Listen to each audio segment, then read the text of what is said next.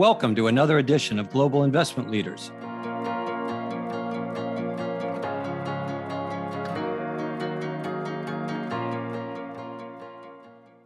Welcome to Rosemont's Global Investment Leaders podcast. I'm Brad Mook, Managing Director of Investments at Rosemont, and your host for this episode. Today we are introducing a new subseries called How They Did It. Each episode will feature an interview with an industry practitioner who has successfully navigated a particular challenge or issue we've seen people in our industry grapple with. In this episode of How They Did It, we'll be discussing management buyouts, or MBOs. We hear from a lot of folks inside big investment organizations that would like to find a way to start their own firm. Walking across the street and starting from scratch is one option, but it's often impractical and always risky. A negotiated MBO, on the other hand, can be an effective and lower risk way to gain independence if it's an available option. They're hard to execute and relatively rare, but pretty ideal when successful. Today I'll be speaking with Todd Vingers, President and CEO of Leeward Investments, a Boston-based value equity manager with about $2.7 billion in assets. Last year, Todd and his colleagues successfully bought their franchise out of their prior firm, LMCG Investments, coincident with LMCG buying itself out of City National Bank and its parent company, RBC. While many daydream about having their own firm, Todd persevered and made it happen, and was kind enough to share his perspective on why it worked. Here's my conversation with Todd Vingers. Well, Todd, welcome to the program, and thanks for joining us today. Thanks for having me. I'm looking forward to our conversation because you've accomplished something this year that we don't often see these days, which is a successful management buyout from a parent investment organization. And I think it's something that looks easy from the outside, but is often underestimated and isn't easy to pull off. And we talk at Rosemont with people all the time, really, that would like to be outside of a parent or would like to spin off or buy out their franchise, but they don't know how to do it. And they don't know how to go about putting those words into action. So I think your perspective here will be great for our audience. So let's start by setting the stage. Tell us what your business looked like at LMCG, your prior firm, and maybe even how you got to that point. How did your business come to be? Yeah, sure. So a little bit of history. So I had started American Century in Kansas City, their small cap value product, in 1998. My prior firm hired me to come and basically start the same product in 2002. So we started with small cap value for a few years, had some success, got some large clients, and then we started up a mid product a few years later. And so over the course of 20 years, we built up a pretty good institutional book of business that at the time of the transaction that we did, which is March of this year, was about $3.3 billion. And so we had 5 people on the investment team on the co-equal co-PM on our 2 main products, which are small cap value and mid cap value. And we obviously had infrastructure at the old firm that supported a number of different products, including ours. But we wanted to be more independent and more focused on what we did, not to jump ahead, but that's where we were. Sounds like you had a successful business there. It sounds like you had resources and infrastructure. So what wasn't ideal? What made you think about trying to do something else? Yeah, so initially when we came to the old firm, again, 20 years ago, it was primarily an institutional long-only shop. But the nature of the business changed a little bit over time, at least the prior firm, in terms of they invested in a private client business and a hedge fund. And again, the nature of the firm changed a little bit over time. And as that happened, our investment team thought that it made sense to be part of a firm that was singularly focused on our clients that we manage money for and the partners that we work with. And we also wanted to take the entrepreneurship level to the next level. And we were willing to take a little bit of a risk to accomplish that.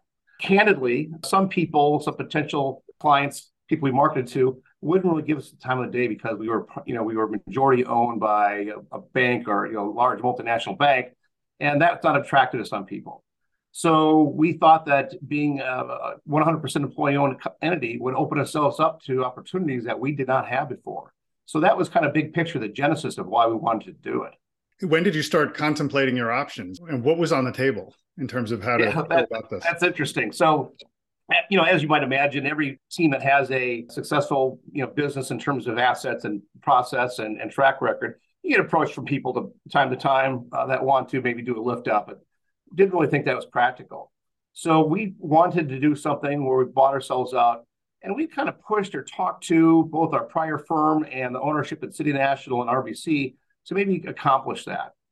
And so we, over a couple of years, we were talking to them, At first, it was a very high level conversation about, boy, what would it make sense? Would it make sense to do this? How do we do it?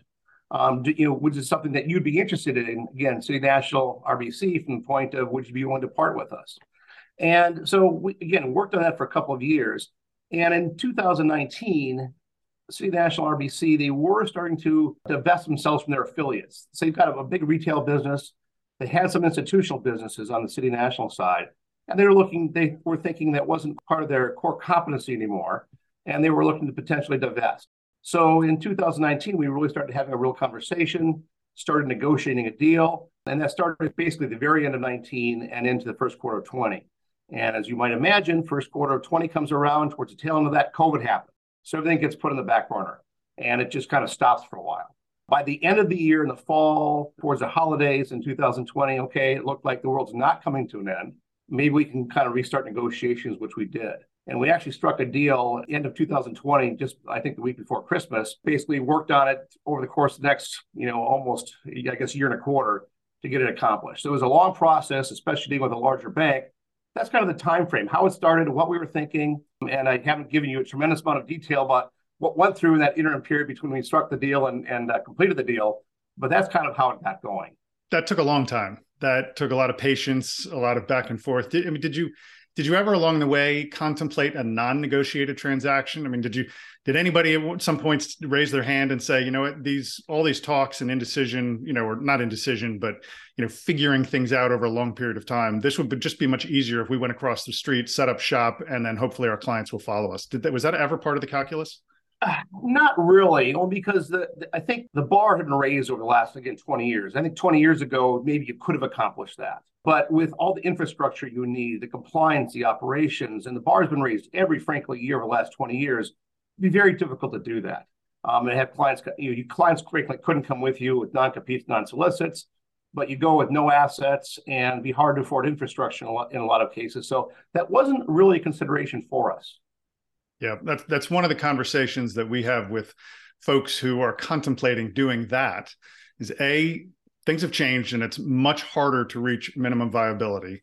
And the first thing you need to be thinking about is what are the probabilities that your clients will follow? Some no doubt will if they can, some maybe won't. And then there's a whole bucket of maybes in between that needs to be probability weighted. But you're trying to get to a point where you can figure out if it's even viable. And I think the way you approached it with the buyout and negotiated transaction ensured that it would be viable from day one, assuming you got the client consents. Yeah, that's the way we looked at it. Exactly. Yeah. So Todd, as you contemplated the buyout and initiated conversations with your parent, was it tough to figure out who you needed to talk to? You had a multi-layer organization with LMCG, City National, RBC. And what were the key issues that you had to discuss with them in order to facilitate the conversation and let it happen? Yeah, no, great question. So where we went was easy. I was on the board of the prior firm with LMCG, and we reported into an individual at City National. We actually didn't have a lot of contact points with RBC. That came into the negotiations later, which we can talk about. But with City National, I talked to the person there on a regular basis, so that wasn't hard. Knew the people, knew his staff, and so we got it going. Key sticking points, like everything you could think of, like you would imagine, is obviously price, the structure of the deal, not just the amount, but how you structure it and so on. So that was key, and that took a while to get through, frankly. I mean, there was a bit of a bid-ask spread, and you negotiate like any other deal. So the price obviously was huge. The people, obviously, we're going to take the investment team with us, the entire team. That was, basically in everybody's benefit to do that. But beyond that, certain people we wanted from the firm. Now, frankly, we had carte blanche to approach most people at the firm, and they had to make a choice. Do they stay with LMCG, or do they go with Leeward? And frankly, everybody that we approached, we were able to get to come with us. So we were so pleased. We didn't know that was going to happen. We actually started, after we struck the deal, we started a search for outside people, for a chief compliance officer, for chief operating officer, for basically a CFO, because we didn't know who would come with us. And frankly, we were able to get all the people with us that we wanted to come. And so it was really a great, I don't know if it's a surprise to us, but it was really a great outcome.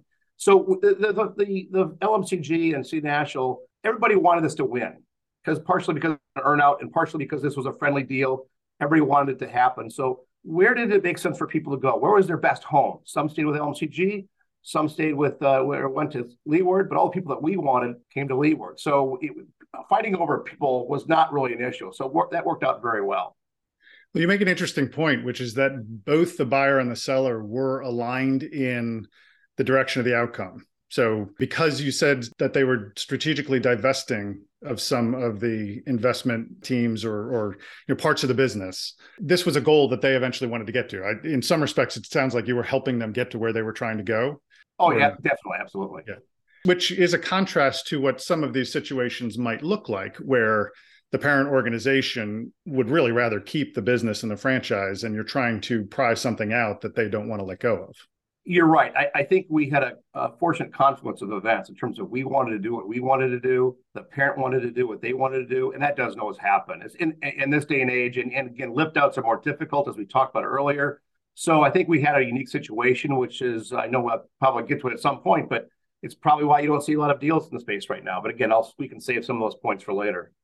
Right. So how did this process affect your day job? You said you were on the board, so already part of your day, or your proverbial day, was allocated to issues at the more corporate level. But how did this affect the team? How did this affect you? When do you tell people on the team? And you said you had carte blanche to approach people. So at some point, it's a bit of an open book. But I'm just curious, because these topics can take over the water cooler and be a big distraction to a team at a time when it's really important for you to maintain good investment performance and client relationships. So was it a distraction, or were you able to ring fence? Did you have a lieutenant who could do most of the work, quote unquote, and kind of leave you to do the things you need to do?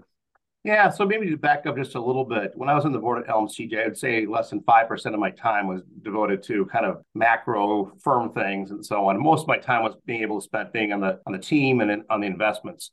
So that wasn't really a time suck, if you will. And when we started negotiating the deal, I do have a partner, Jay Willardson, who's my number 2 at the firm. He was very much involved in negotiations.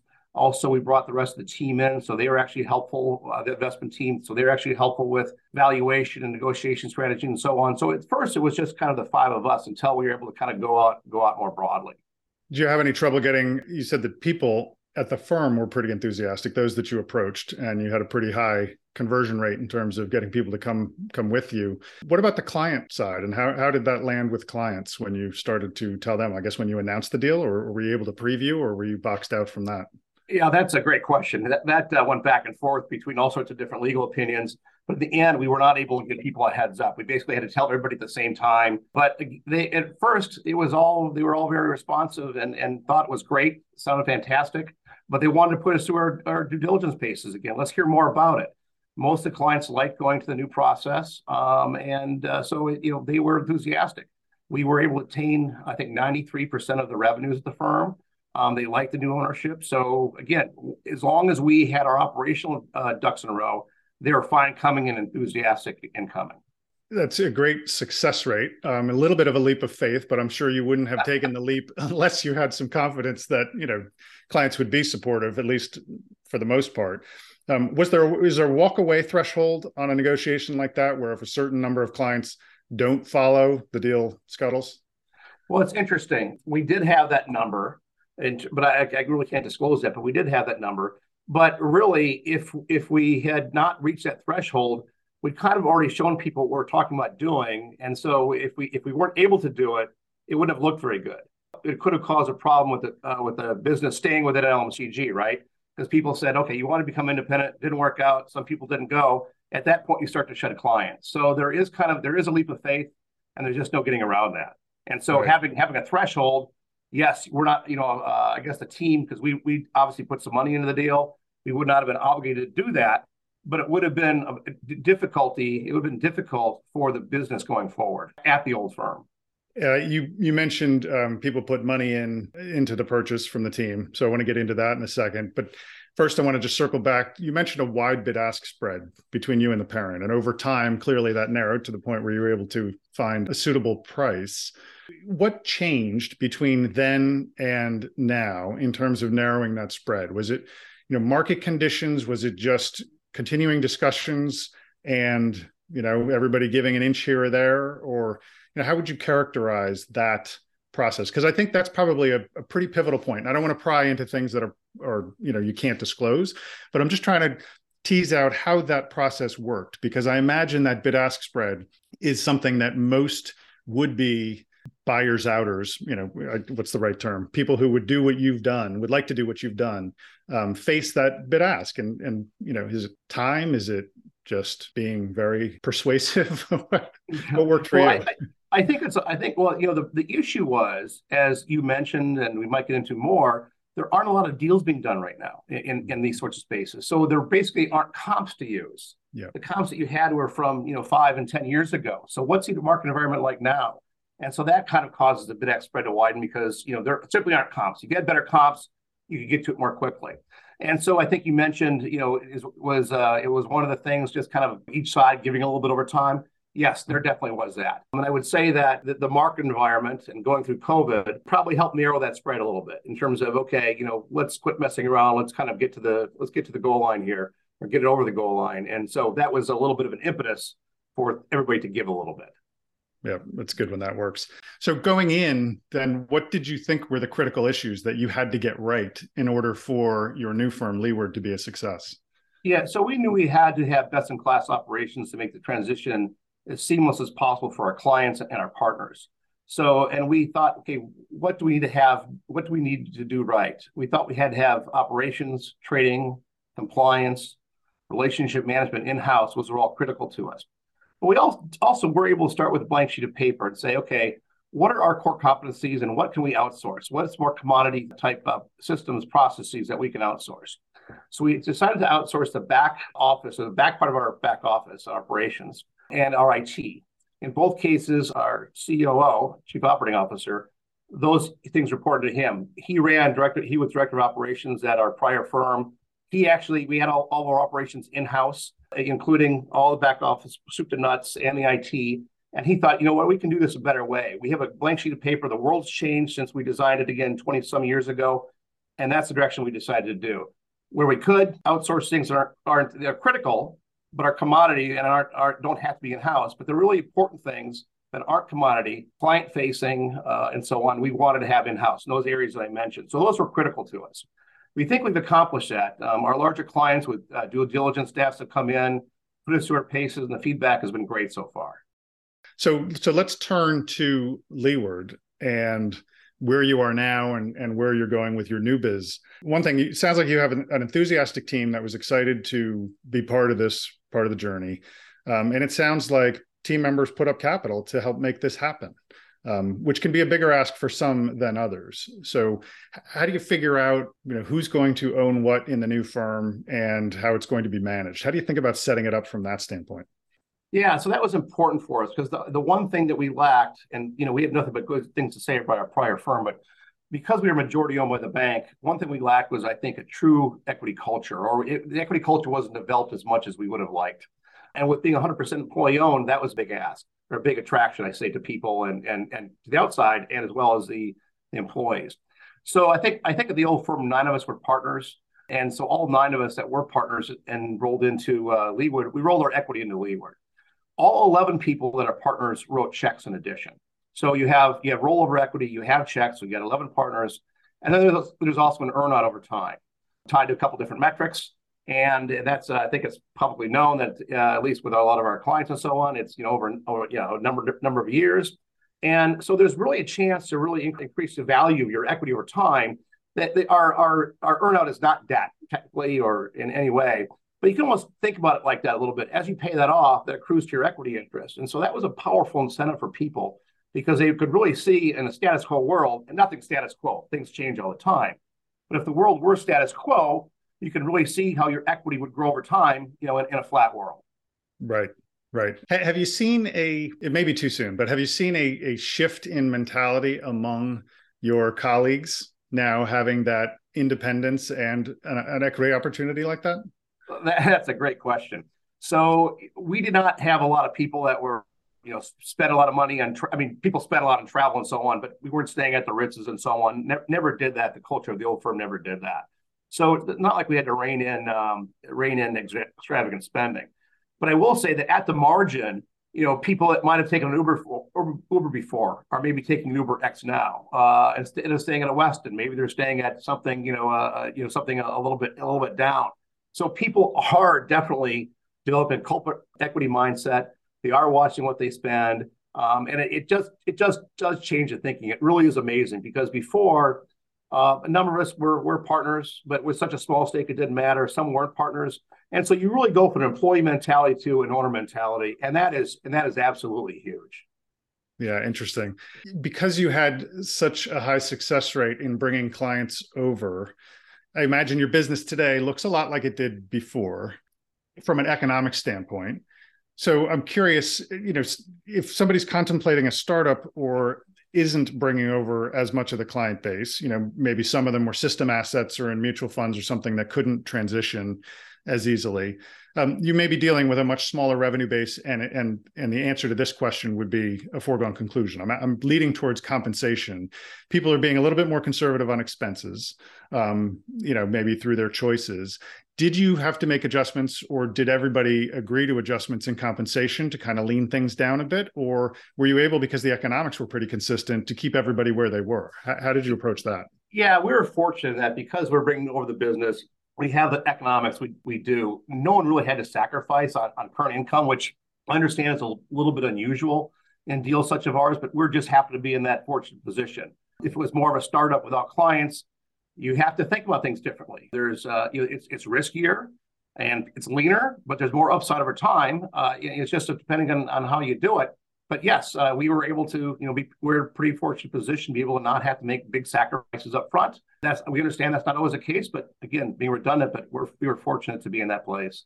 Yes, I think you're right. That is pretty unusual. And one of the challenges that we see, and maybe this is something that has been an impediment to more startup activity, maybe not as much buyouts, but startup and firms with leaner economics to start. As we mentioned, the bar's gotten higher. They don't want to sacrifice comp. And so they want the upside, but not necessarily willing to make the sacrifices in the short term in order to have the bigger upside through the equity longer term. And that adjustment's tough. We have a lot of conversations with people about being realistic about that. You're right. Your team, fortunate that your team didn't have to necessarily make those hard choices about what they were willing to give up. But that's a testament to the franchise that you built. Well, thank you. It's interesting because we did think about what if we were out on our own? What if we didn't have the amount of assets that we had in the revenue? Would we have done it? It's interesting because I think a lot of the people at the firm would have done it. But there are some people who, maybe are earlier in their career, don't have as much net worth, have kids, in school and so on. And they have to have an income. So that would have made it more difficult. I'd like to think that we would have done it anyway, but who knows? Well, where there's a will, there's often a way. But that does raise an interesting topic around business development. You're, again, fortunate that you have an established client base and asset base, so it's perhaps not as urgent. But nonetheless, I'm sure you have aspirations to grow the firm and develop new business.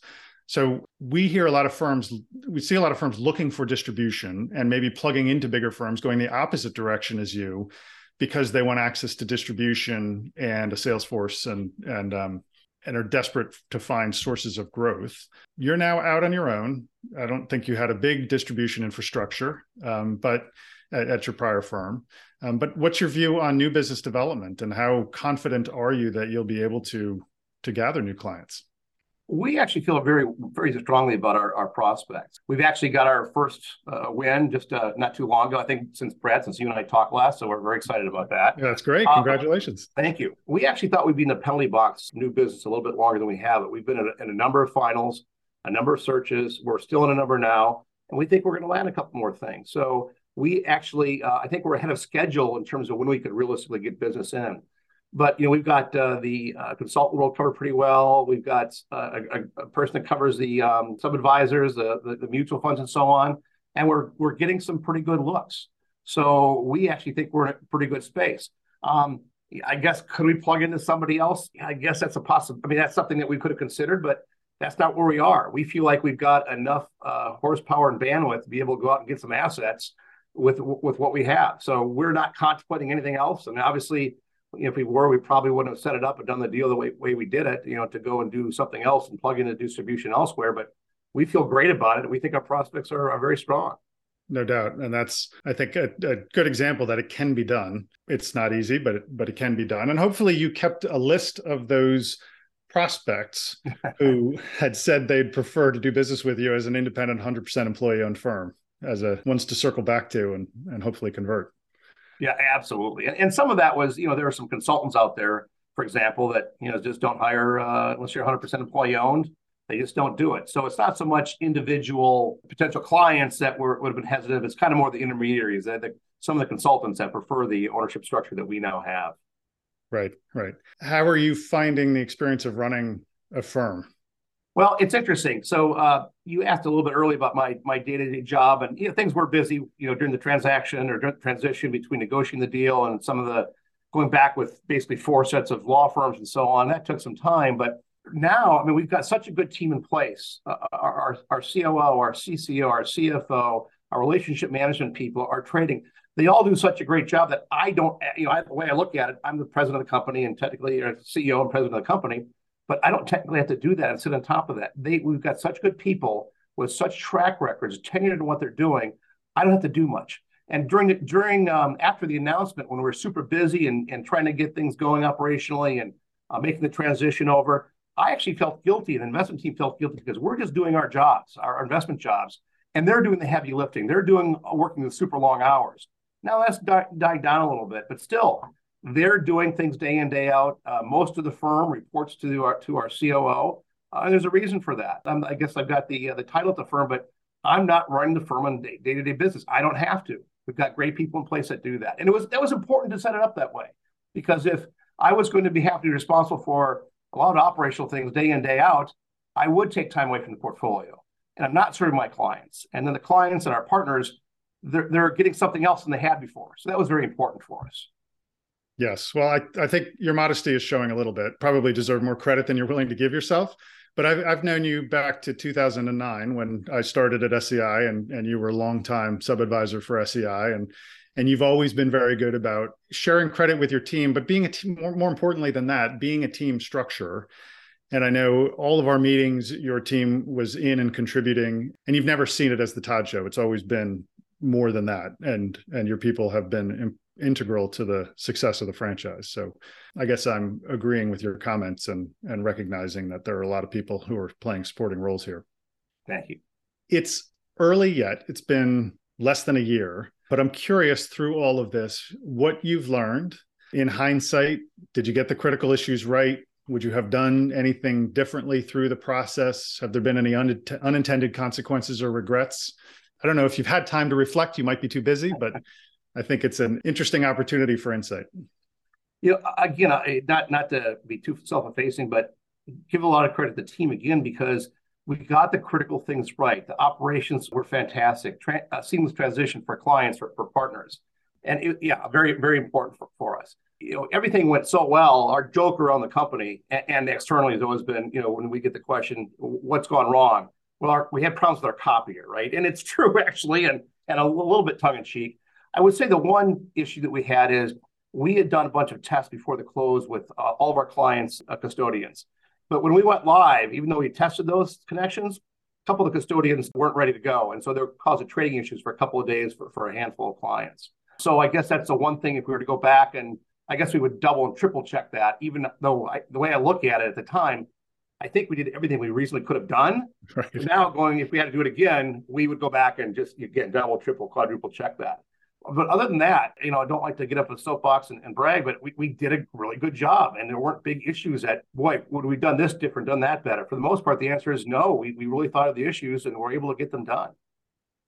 Well, I think that's an important point around the way you approach something like this and thinking about it holistically and not taking anything for granted. So the fact that you had great people in great seats thinking about all the issues, and I assume a communication forum that you were able to surface those and address them, is important, because we do see firms that are maybe just an investment team who think that they can get it up and running themselves and have, maybe it's an outsourced group or it's somebody part-time, but not really giving full weight to all the areas of the organization that need the attention on a transition like this.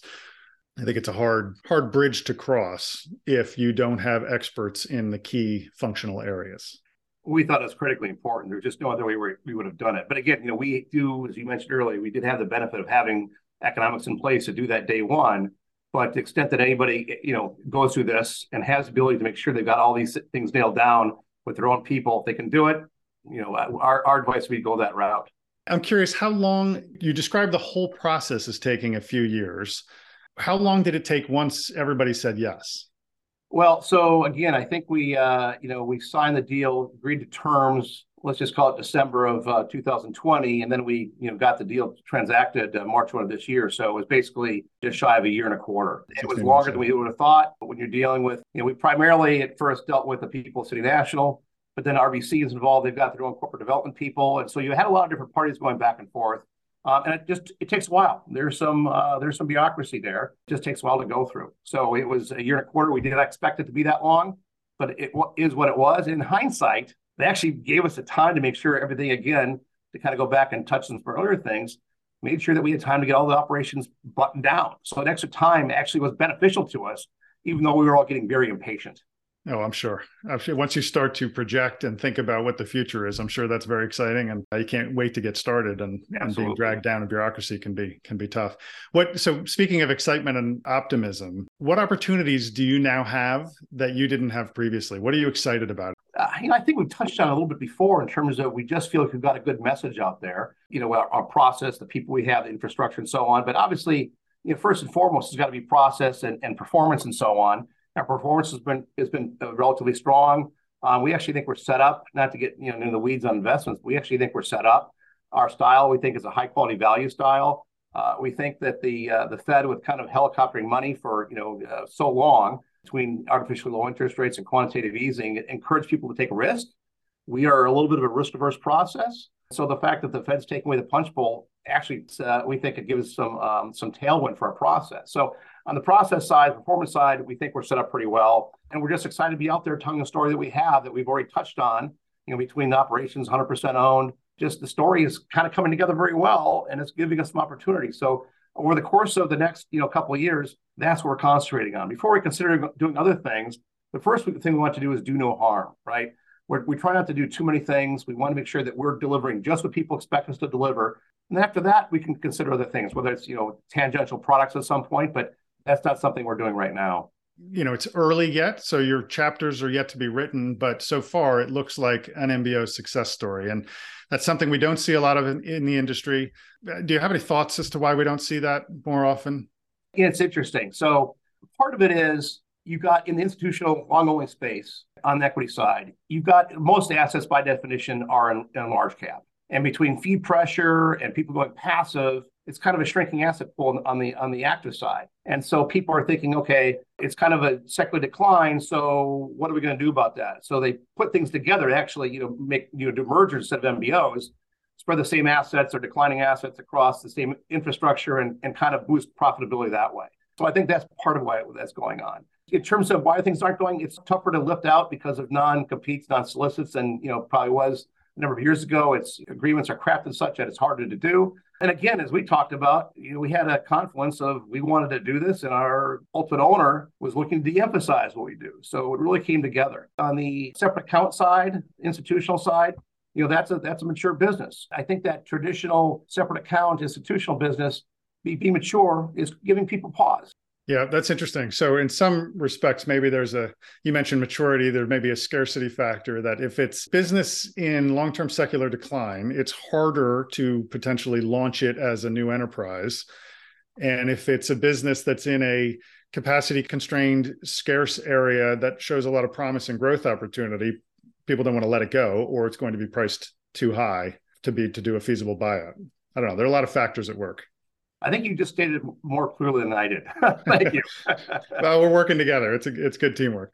Well, Todd, I want to thank you for spending some time with us today. I wish you and your team a lot of luck going forward. I know you guys have earned it through hard work and skill, but luck always helps. And appreciate you giving us a few minutes to give us some insights on your transaction and how you've kind of crossed the bridge from a parent-owned organization into a 100% employee-owned organization. And I think it's going to be useful for other people who might contemplate doing the same. All right, Brad. Appreciate the time. Thanks, Todd. Take care. All right, bye-bye.